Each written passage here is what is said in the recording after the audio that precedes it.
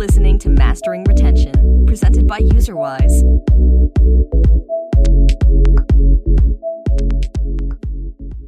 Welcome to today's episode of the Mastering Retention podcast. We're really excited to be joined by Jakub Remiar, who is currently head of monetization at Traplight. Jakub, I think I first came across you in one of the other presentations that you'd done, which was about ad monetization. And you were just saying so many things that I have, long said and really thought about. I was even playing a game yesterday and I was like, oh, I bet Jakub would do it this way. But what they were doing is at the start of the level, you could opt to use some of your cards, and it's like a puzzle level or something like that, get some boosters beforehand. But you had to use the stuff that you had, or afterwards you got a forced ad. And I was like, I bet Jakub would do a rewarded video at the start of it, which I would probably watch every time, instead of getting this forced video view where I just I got it the first level and I would have just rage quit and quit the game had I not been trying to give people feedback on something. But I was like, oh, Jakub could make this game so much better. But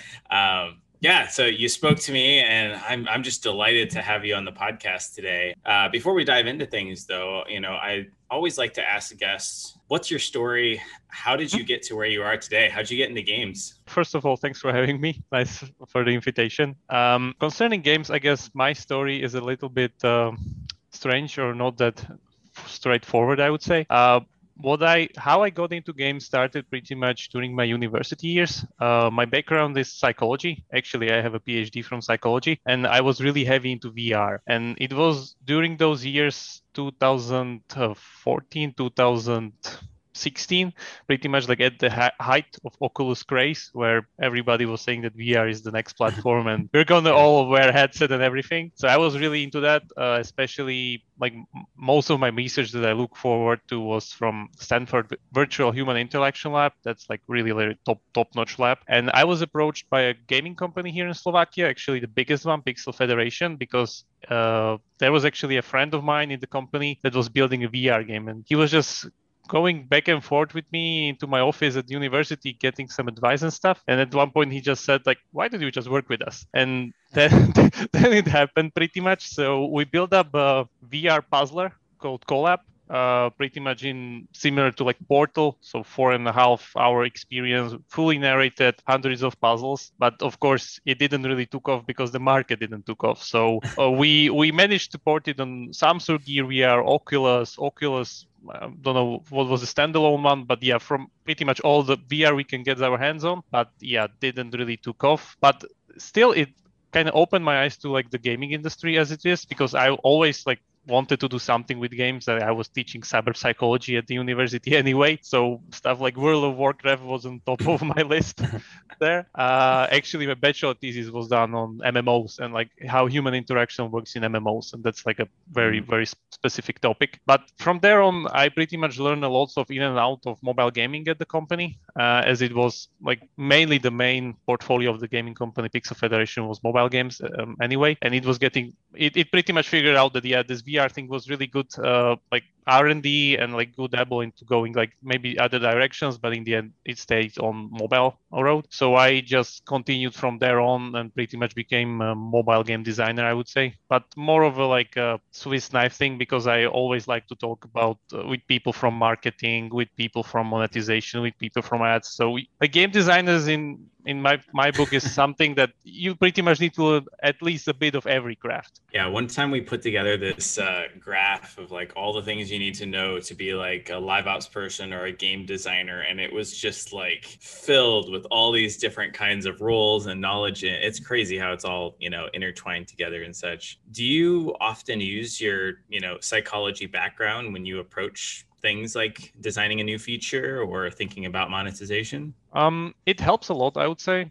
Some of the things are really specific, and actually, if you look at some of the famous A/B tests, let's say one of my favorite ones is the one where King published it. Actually, when they move the +5 moves from within the level after the level, and just that framing and that context made it sell multiple times higher, and the conversion just skyrocketed, because it was that framing of a context that during the level, if you get the +5 moves, you really didn't wanted it, but if you lost the level and you just had those 3 moves empty near your goal, and you had that offer right in front of your eyes, that's what really kicked in the offer conversion. And a lot of these things are pretty much like behavioral psychology or cognitive psychology, and those are like for the listeners, I would recommend reading the Thinking Fast and Slow from Kahneman, the guy who actually got the Nobel Peace Prize from it. So good. No, sorry, Nobel Prize for behavioral economics. Yeah, sorry. And that's a lot of knowledge there, right? For like a casual listener, you don't need to be a psychologist to absorb that. So that's something that I would really say works really well. So behavioral psychology overall, and then maybe some of the processes and some of the things, like let's say maybe let's take an example that's currently trending on the market, the merge genre. So merge genre is currently really, I would say, the next match 3 or something like that. And you can see pretty much from the mechanic itself that it has an addictive nature in itself, and it's really simple to use, really simple to play, and it's really approachable. So you could see some of the aspects of the psychology right there, that this is something that heavily uses the psychology behind it. Yeah, I think I actually, I don't know if this one will be out before it, but I think in the Iron Source Level Up conference, I did a psychology of monetization, where we actually talk through like the closer that you can tie a psychological cue to like a monetization action, the more powerful your monetization is. Like, taking that example of match 3 in King's Games, or I think I used Royal Match, which is that game kind of blows my mind lately. But they always, or nearly always, you always end failing the level where you finally set up the huge explosion, and then it's like the +5 moves. And if you decide not to do the +5 moves, well, then they hit you with the loss aversion of, oh, you're going to lose all the stuff that you accumulated. And it's like, oh, do I really want to like go through the pain of all that level again? And I did all this work to set up, like I earned this moment, and all I have to do is pay a little. And as soon as I pay, I get that big explosion and the reward of winning the level and keeping all my stuff. And it just reinforces that cycle so much. So it's super cool to be able to apply psychology to things. But one thing that I know you have a lot of experience with, and I think this is probably one of the 2 biggest problems I see like every studio facing. And those 2 problems are, how do I create a game that is so much fun and so interesting and so engaging that players are going to quit whatever other game they are already playing, and not only playing, but they've invested time, money, and energy into. It's no small feat. And that's why I see games large and small getting soft launched and ultimately killed. Like it seems to be getting harder and harder, because the games that are out there, like your Candy Crushes, like they're trying to keep their players around. So you're constantly battling them with like these soft launch games and concepts and things. And so it continually raising the bar. And then, the second problem is, if you manage to do that, how do you keep those players around for the long term? So then you enter the battle phase. How do I keep those players around, give them engaging content and stuff. But today I really wanted to kind of focus on that first one, which is, okay, I've come up with a game concept and I want to soft launch it. But what is the right way to do that? And what are some things that I should be thinking through when I'm doing a soft launch? And like, as an example, I know one of the big complaints with soft launch is it's very difficult to get consistent metrics, even from like Facebook, because you're acquiring fewer users. So, retention or monetization can skew, drastically, or even like from, group to group, it can skew very drastically. And, it's sometimes hard to know, well, did I mess something up, or did I do something amazing in the product, or did I just get a good batch of users this time? And, some of those things can be really challenging. So I guess maybe we could like come up with a little story here of like, let's say we decided to start a game company, and we've created a great new game prototype. It's captivating to us, captivating to some friends. Maybe we even did a play test cloud, or are thinking about doing a play test cloud. Like, what is the best way for me to actually take this game and potentially get it to global launch? I think this is the part where usually companies make it or break it. Pretty much, you don't hear about all those like failed games or failed companies, because usually it's the first game for the whole company. That one doesn't make it, is over. Of course, we don't even need to talk about the Supercell graveyard that is famously known around the industry. But if we get to the point that at least we we agree on some concept or market or something, then comes the hard part, because or let's say a lot of people just launch because they know something, or they have the know-how, or they come from some kind of different genre. Then it's like a simple way, because we have the know-how, we can go and we know we can make it because we know how the genre works. But usually looking for a blue ocean is the best thing, but also the hardest thing. Let me get a good example. So let's say, if you remember those days when Clash Royale launched in 2016, there were a lot of clones, and you pretty much see none of those today. But if you look at some, let's say, more smart moves from those days, like for instance Golf Clash, where the developers at Playdemic, they pretty much used the metagame of Clash Royale, of the arena system, the unlocking system, and put it in a completely different core gameplay and a completely different audience, which means they were not going directly against the CPIs and the market share of Clash Royale. They made it. So I think this is the hardest part, and this is the best part that you can do, that pretty much do smart iteration, do +1, always check your market. Like if you're going into those like blood oceans, meaning that one game is taking like 60% of the revenue from the genre, you will be pretty much struggling. That's if you even have the means and the possibilities to get into the genre. Because okay, if you're like a big company that is able to do really big UA marketing budgets that you will need to do pretty much there, yeah, do it. Of course, if you want to get market share, you want to diversify, it's possible. And definitely it's possible even within that thing that we talk about, that some genres just work like that you have one game for the player and he's investing all his resources and time in that one game. But if we, let's say, take something like Match 3 or like a story episodes game, people play one, run out of lives or energy, and then switch to the other. And it's completely okay for them to, play multiples of those. But it's, let's say, some like more heavy genre like 4X, for instance. 4X games are infinitely time hungry and like effort hungry, and you need to invest a lot of time and resources in it, and you really don't have time to make a second Game of War or Rise of Kingdoms in your playtime.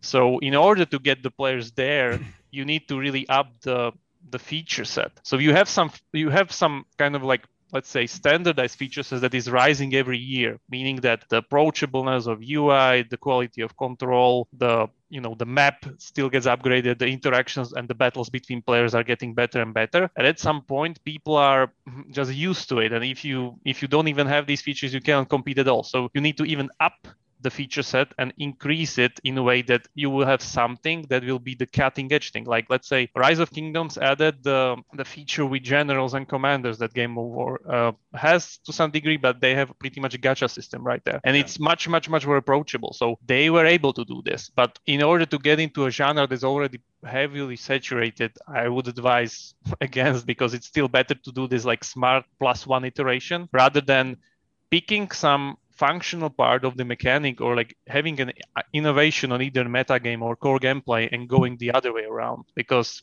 you always will go against someone else's marketing budget and you don't want to do that. So, thinking about this like early stage of a game, and maybe I'm trying to figure out like what my necessary feature set should be, because well, I think sometimes, let's say I want to make a 4X game. Like I could look at Rise of Kingdoms and I could make a list of all of the features that they have in there. Probably not all of them are necessary. Now, I would agree that there are some that are crucial and that does grow, but there's also some that probably aren't necessary. So, early on, if I'm trying to scope that out or, figure out where I need to be, what's your recommendation around like doing a play test internally or like with friends, a closed beta, a soft launch, or like a play test cloud? Like when and where would you choose to do like each one of those things, and like what sort of goal would you try to get out of those? I would maybe take one step back and talk even about the other thing, which is the bigger problem here and the elephant in the room. What's your production capacity and the production capacity of your team? Because different games have different production needs and maintenance needs. And this also goes into UA. Let's say if you want to test out a PvP synchronous game in soft launch, you will need to hit some kind of CCU in order for matchmaking to work, which means you need to spend more marketing budget than asynchronous multiplayer game. So that first decision, which can be really, really tiny conversation somewhere there during brainstorming, can shape the fate of your game. So I would say make sure you map out your production needs and your production capacity, and also like the needs that will come after global launch, because some games are just run on content treadmill. You need to upkeep the game with fresh amount of levels, content, assets, events, whatever you need, you still need to invest resources in that. And that's, let's say, one of the hardest things that Supercell does, that those games are usually being able to be run by really small cell teams of up to 10 people, because the design is built like that. It's built really smartly in a way that usually it recycles user-generated content, meaning that users are the content. But if we say something like, let's say, for instance, Gardenscapes, Gardenscapes needs an upkeep of levels. Players will run out of levels. You need to add more. You need events. You need new assets. You need all of these other things that will pretty much require a production team that's still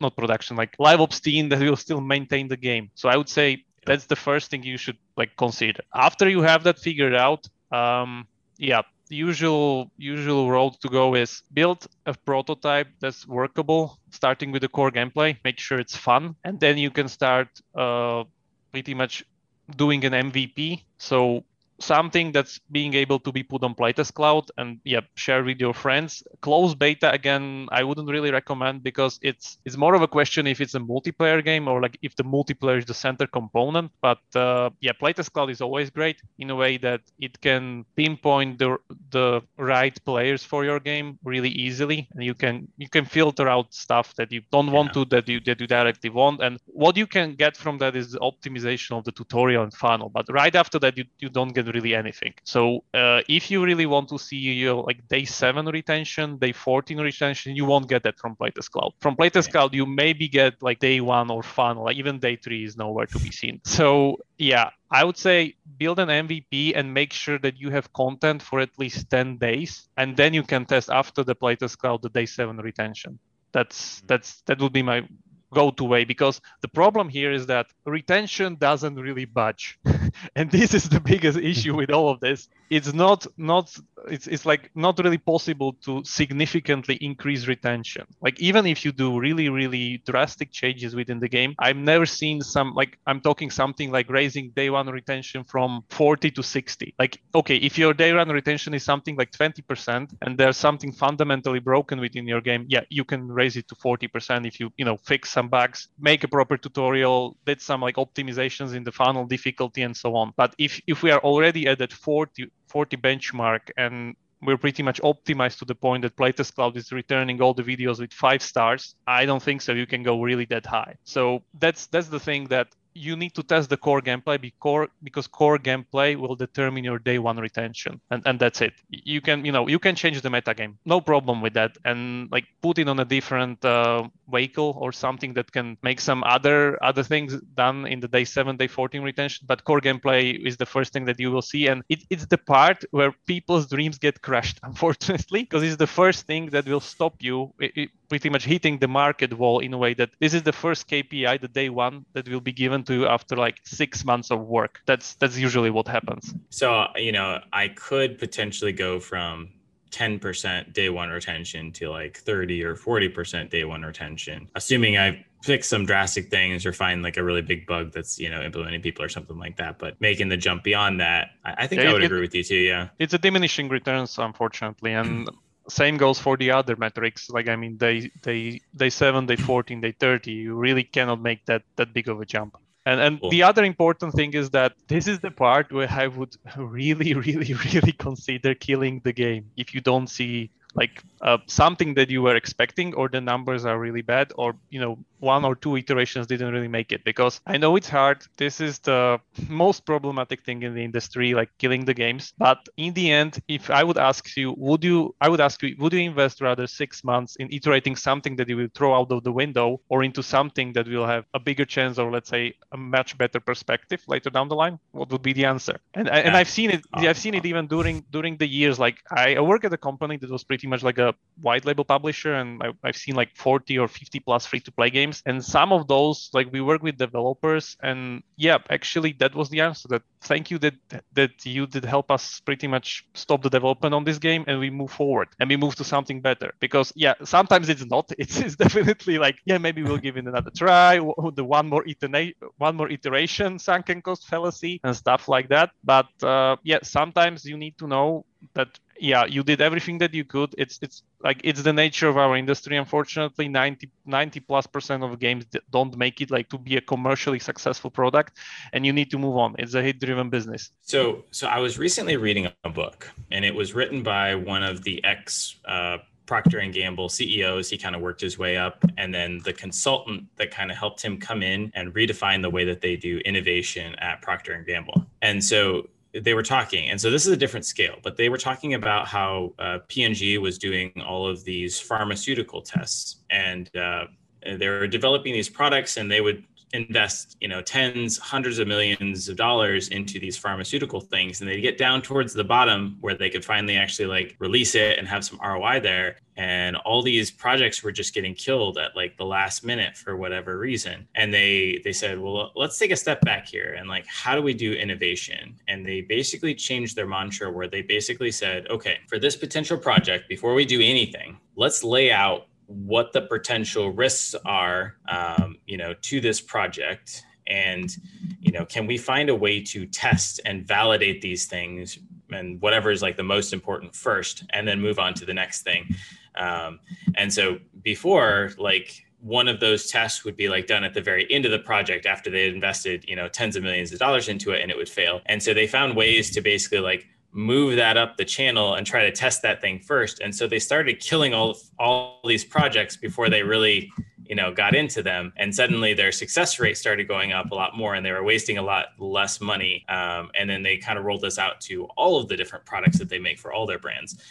The kicker is that, there's a lot of different things, but you have to ask yourself the question of like, well, if this game has a CPI here, and if it has a retention here, would I still launch it regardless of what this thing is? And if the answer is yes, well, then you throw that out because it's an optional thing. You don't need to care about it. It's like you only figure out like what those most important things are, which I think more than anything kind of comes down to CPI, LTV, retention type things. Maybe you could even niche one of the others, depending on what you're going for. But no, just want to add there that I think those three are the main ones. But I think the shape of the curve, our RPU curve, is also really important one, because you can get deceived by just looking at these three in a way that the game will work for 2 weeks and then the curve flattens and you're out. I've seen this many times, unfortunately. I've encountered that too. I actually encountered a game. They were trying to innovate on AFK Arena's economy, because they said, well, let's build it on an economy that we know it works. And I came in and I was like, well, okay, well, I'm gonna test your monetization. So I think I dropped like $100 in the game, and I was like, I got like nothing. It was like a waste. It was like, why would I ever spend in this game again when I literally was still stuck on the same level? I had all the same heroes. I had everything was like just the same. And I was like, yeah, this is why your ARPU curve is flattening. And this is why people are only spending once, because you're not giving them anything for it. And then once they fixed that, started to grow again. But yeah, it's crazy how those different things can impact. But thinking about that like P&G type of approach, do you think that's a good way to innovating and creating a new game ideas? Like, and if so, like, what would be your first metric that like you would look at? Mm-hmm. Would it be CPI? CPI is like pretty downhill the funnel, I would say. Again, like one of my like industry recommendation would be to watch Adam Telfer's Art of Killing Games GDC talk. There's a really, really good one exactly on this theme. But back to the point, I would say you need even sooner some kind of gating mechanism that you set up there in your company in a way that, let's say, even during the prototype, in a way that, there should be this like, does it have potential? Is it fun gate even before that? And after it kind of passes, I know this is like completely subjective and we cannot do any data on this, but it needs to be like that, unfortunately, because games needs to be fun. That's just the origin of it. And after it passes that, I would say, day one still can be iterated a little bit, but if we get to the point that we have the MVP that is able to give us at least the metrics to something like day 1, day 7, and we are okay with the thing, then of course, let's move forward. But if, let's say, you're not hitting anything sensible within like first 2 to 3 months of that soft launch, and you did already a lot of iterations, I'm talking something like 4 to 5, assuming that you have not a broken game, not a broken tutorial, not a broken playtest cloud test.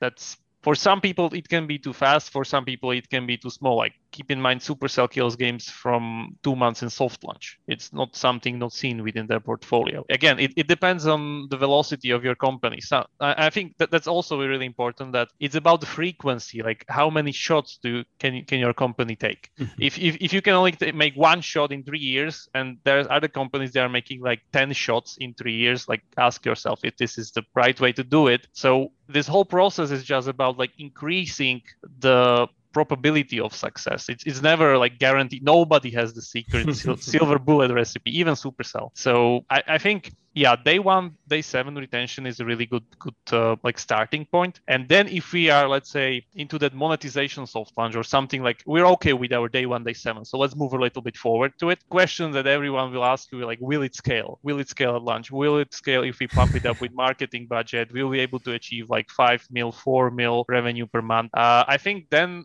that is the exact time where you should be looking directly at your monetization KPIs, not just I used to call them primary and secondary. Primary are the ones that I would consider be like industry-wide standard. So CPI, retention, RPU, and like things like these. And the secondary ones would be just the ones that your game produces. So let's say number of Clash Royale matches per day, or let's say number of level attempts per day, or something like that, as a metric that only your game can focus on, and you can focus on improving it and see like if your updates are even making anything. Because worst that can happen, that people that do some update, they look at retention, it didn't budge, it didn't do anything, we didn't do nothing.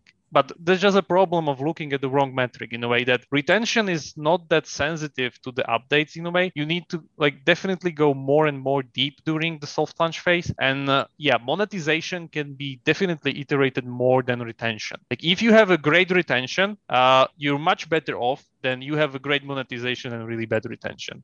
Like retention can be definitely improved, and even after global launching the game, it can still, and it is definitely improved. That's normal life cycle of free-to-play mobile game. But looking at some of these, let's say, the curves, that's, I would say, the best predictor if it will scale. Like if you see all the curves flattening after like day 30, day 20, your like day 60 retention is nowhere to be seen, yeah, it won't scale definitely. Like, because if you push it really hard with the UA budget, the metrics will get worse, because the inventory you will be getting won't be the best one, as the algorithm will be pretty much stretched to the limit. So always think like, let me give an example from hyper casual games. So hyper casual games are testing the creatives even before making the whole game, and they're aiming for super low CPIs. And even if they like figure out like 3 cents, 4 cents CPI, at scale they achieve like 20 to 30 cents CPI, because that's the scale. So multiplier metrics to some like worse multiplier in the end, because that's what happens if the game reaches scale. You mentioned monetization a little bit. At what point during a soft launch does it make sense that you should start iterating and thinking about monetization? Is that from day 1, or is that just, okay, once we've got day 1 to day 7 retention looking like we should maybe look forward to, now can we start blending monetization? And I've heard 2 different approaches, so I'm curious what yours are. Some people are like, you got to be thinking about and blending monetization into the design right away. I see too many games that wait until after, and then they kind of try to half bake monetization in, but then it's like this entirely different game that you have to like go back and iterate on again. But from your perspective, like, when is the best point to actually be thinking about monetization? Because I do think they kind of go hand in hand. Yeah, definitely the paper phase. Nothing's coded in, it's just on paper. You already need to think about monetization. I've seen so many unfortunate examples of like, yeah, we have a great retention curve, we have a great game, let's duct tape monetization on top of it. It can work to some degree, but it's not always the best thing to have. And yeah, thinking about your monetization, because monetization in the end is to some degree trading your retention. Because let's say games with difficulty spikes and like difficulty gating, let's say the whole match 3 puzzle genre, what they are doing is pretty much optimizing the difficulty for levels with the best conversion against the most smallest churn. So in the end, you're trading retention for monetization and vice versa. So yeah, definitely think about it from the paper phase. When you're thinking about the concept, you don't really need to set up your offer system now, but you definitely need to think about what the game will be scaled upon, in a way that how the game will be scaled throughout the years even. Like what, as you said, like if you spend $100 in the game, what will you have? Will you have like buy everything in a way that you just don't have anything else to spend? You will just get nowhere because it's so, not rewarding, not satisfying. Think about your second, third level conversion in a way. Is your second conversion hitting like 50% or 40%, or is like 10%? So there's a problem definitely in the funnel. Look for that. And if we want to go even step further, what about the battle pass system that is all the hype these days? Like it's again trading. Battle pass is trading again monetization for retention the other way around, because it's not the main way to monetize your game, but again have some better retention curves in a way that you're selling a lot of your economy on discount. So, but this again needs to be built up from the start. I know a lot of games are just putting it right there, but it's always better if it's built up from the start in a way that it fits with the game, the UI flow and everything. It makes sense. It's sleek. It's smooth and nice, and not that it's pretty much like a duct tape based game of like more UI on top of more UI, which at some point will get like to some like unlimited complex scale that some games can afford it because they're like super feature heavy, like 4X games. But if you are into some like casual, mid-core, or even lower, let's say skill ceiling difficulty game, you don't want to get there. Yeah, the battle pass is an interesting one. Like if you look at Clash of Clans revenue, like before and after they added their battle pass and stuff, their revenue per user or paying user went way down because they're giving away a lot for free. Luckily, they compensate for that because a lot of the non-payers, or like the people that stopped paying because it just got too crazy, started buying the battle pass because like, oh, it's 5 months and I get like all this extra stuff. So for them, like I think it leveled out and actually was even a little bit positive. But yeah, I remember I was watching a battle pass presentation and they showed a graph of like Raid Shadow Legends. Kudos to them making a great game, but they added their battle pass for like a month and their revenue went way down because they gave away way too much stuff. As you mentioned, it was just kind of added in, and then they took the battle pass away. I don't know if they've added it back in since, but I've seen a lot of games do that too. So like, I think it's definitely something you have to think about and decide upon, like, is this the right way to do it? I've seen, because it's about the engagement, like rewarding players for engagement. And that's great if you've got a huge player base and stuff, but like if you've got a smaller game with a small portion of those players that are paying, adding a battle pass just directly in and giving away a bunch of stuff might just reduce the amount that those players are playing and not really compensate you the other way. Yeah, definitely. Like battle pass shouldn't be put into the category that it will make or break your game. It can help it, but it can also make it drastically worse. And it's a good feature for a team that's like heavily into LiveOps, meaning like you're working on some 4-year-old, 5-year-old game. So that's definitely validated. But if you're in that phase that what are we gonna do? What are we gonna sell? Oh, let's just do the battle pass thing. Like it won't work out like that. Definitely. Like don't hope that battle pass will save your monetization. Not at all.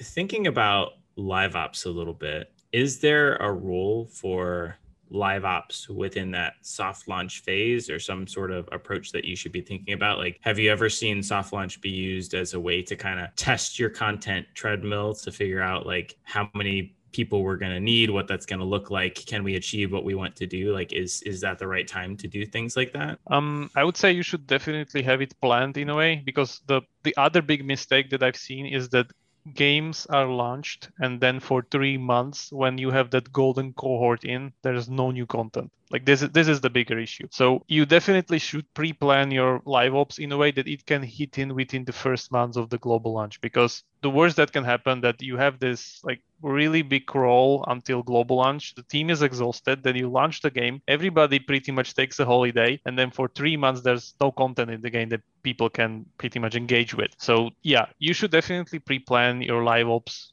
to kick in right after the global launch, like as soon as possible.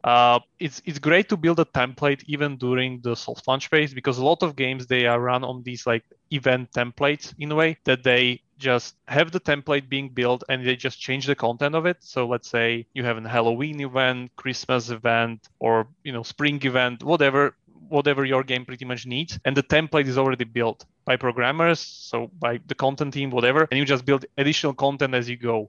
Then of course, think about the content treadmill, of course, that what your game needs, like how many units per month, how many levels per month, or something like that. What you should test during soft launch is the actual content consumption speed of your users, I would say. That's really important, because if you launch the game, and I'm talking about soft launch. So we're in soft launch, we launch the game, and we figure out that our players pretty much eat out through content in 2 weeks, and that's it, meaning that they will churn. So this is even more important, that I remember that, like, I think, it was a presentation from Gummy Drop when they said that they're having like three more difficulties per level because their players just like eating them so much in a way that you need to find ways to effectively increase your content base in a way. And also think about, like, as you are building the stuff in your game, how content can be recycled in a way, or I wouldn't really want to say recycled, but pretty much created efficiently so you don't overkill your team. Like if you're creating some assets, if you're creating some levels or designs, think about it, how modular you can create them, how can you reuse them later down the line. Don't create stuff for one-off only, because that's the worst that can happen. It's amazing all the things that you need to be thinking about during a soft launch.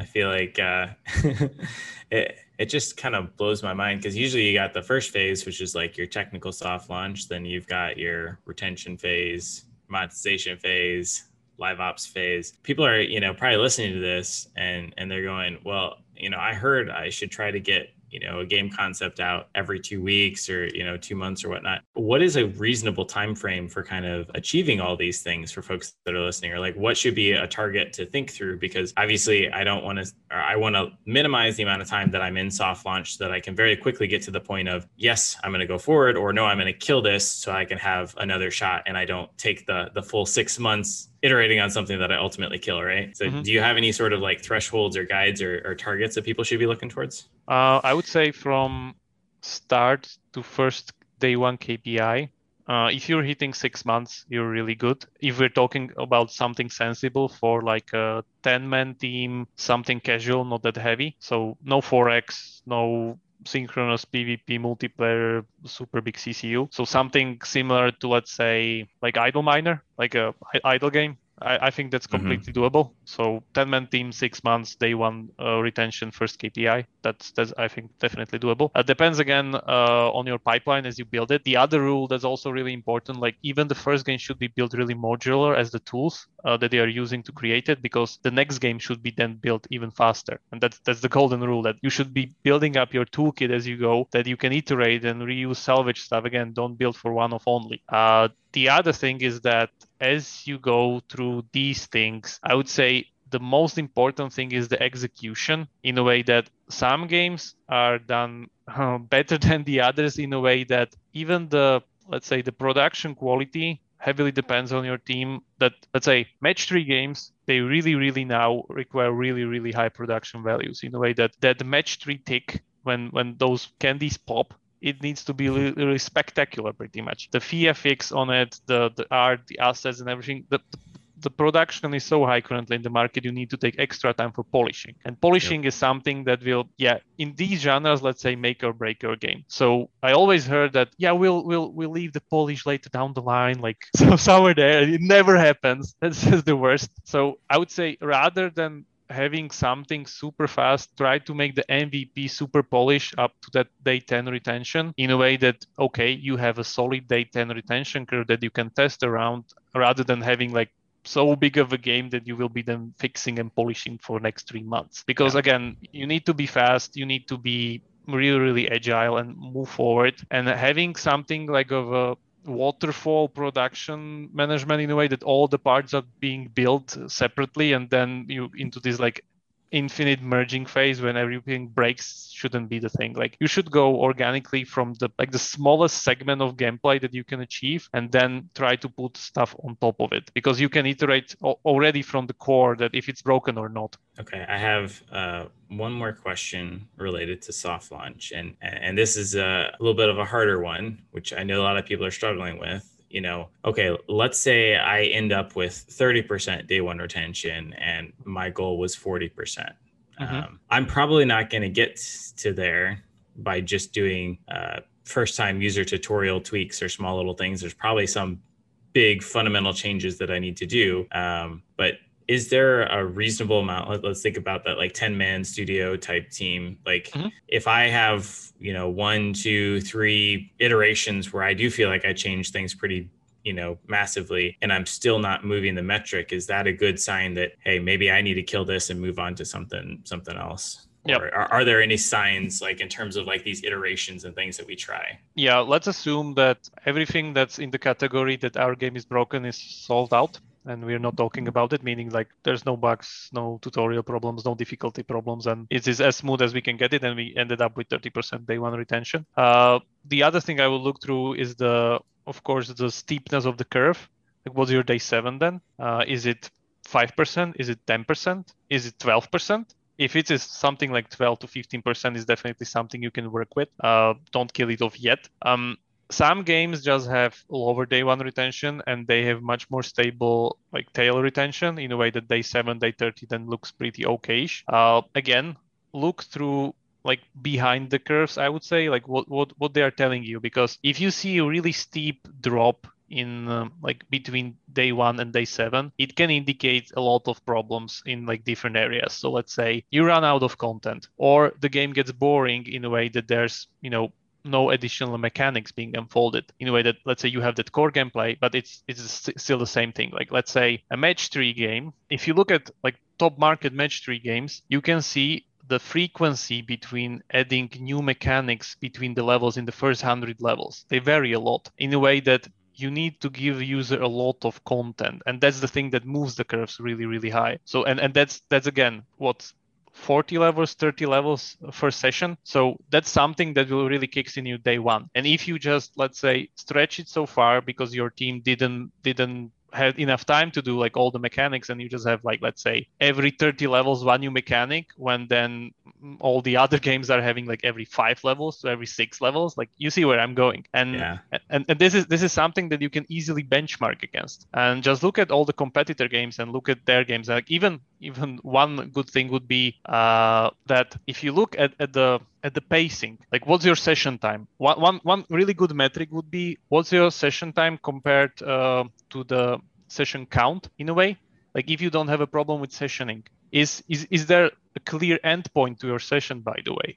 Do users feel that they are like need to return to the game? Is there some kind of a hookup or timer mechanic that returns the user back? Because if you have a broken sessioning from the start, there's, again, the user won't feel the issue, and this can heavily skew the day 1, day 7 thing. So I would aim to something really high, in a way, to 4 to 5 sessions per day, and you can see the engagement metrics there like really, really easily. And again, it's that same paradigm that looking only at day 1, like the retention won't help you that much. You need to go deeper. And again, and if we are already at this session count, session time metric, why not go even deeper? Like, how many battles per day are playing our users? How many battles per session? Are they even upgrading their units? Do they understand their units? Oh, we figured out they're not even upgrading their units. That means they're hitting their head against the difficulty and they're churning out. So as you follow the funnel deeper and deeper into these metrics, it can tell you a lot of things that are completely invisible into day 1, day 7 retention. So I would really advise digging through those first before killing it. I love it.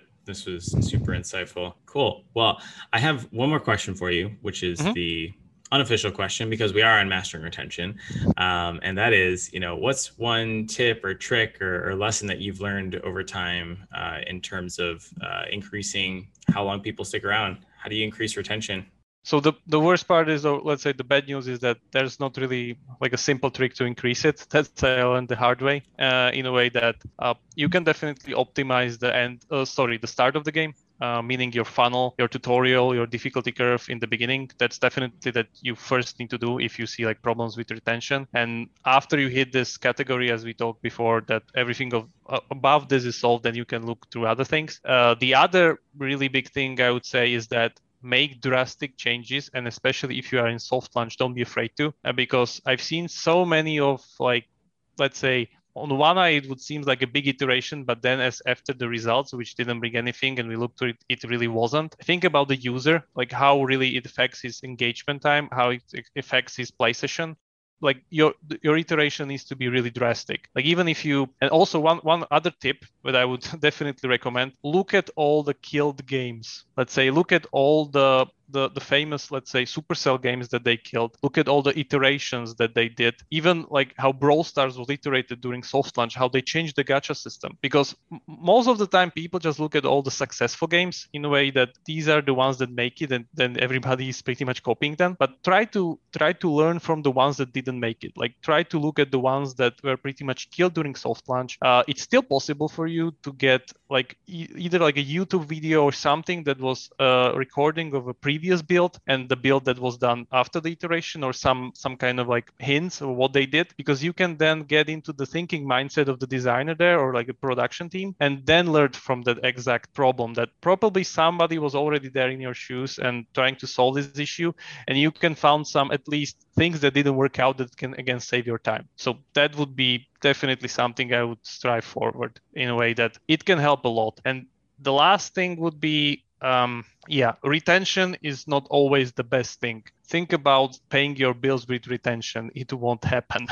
So think about the monetization also. Never forget about it. Like sometimes people just concentrate so much on retention that they don't do anything on monetization. And in the end, I've seen games with subpar retention being completely okay with their scale and like making the companies profitable because they have great monetization. So sometimes as the diminishing returns we talk about, you don't really need to focus that much on monetization if the RPU curves look good. Like even subpar monetization, if you found your either niche or your blue ocean or your like bread bringing creative that you can scale the game to some degree, it's still okay result, and I wouldn't really fret about it. And again, the last thing is that it heavily depends on your like company production portfolio. Like some companies just won't, cut it out with a game that is making like under $500,000 a month or something. For some studios, it could be the best thing ever. So that also heavily depends, like what's your expectations out of the thing, that you want to have something that will pay the bills from the company. You want to have something that will be achievement in the industry, or depends on like what's your expectation out of it. But always think about that retention is really, really important, but in the end, you cannot pay the bills with it. I love it. And here we have a head of monetization. Jakub, thank you so much for joining me today. This has been so much fun. I feel like we've learned a lot. Appreciate you taking the time. Hopefully we can have you back on sometime. Thank you, Tom. See you around. All right.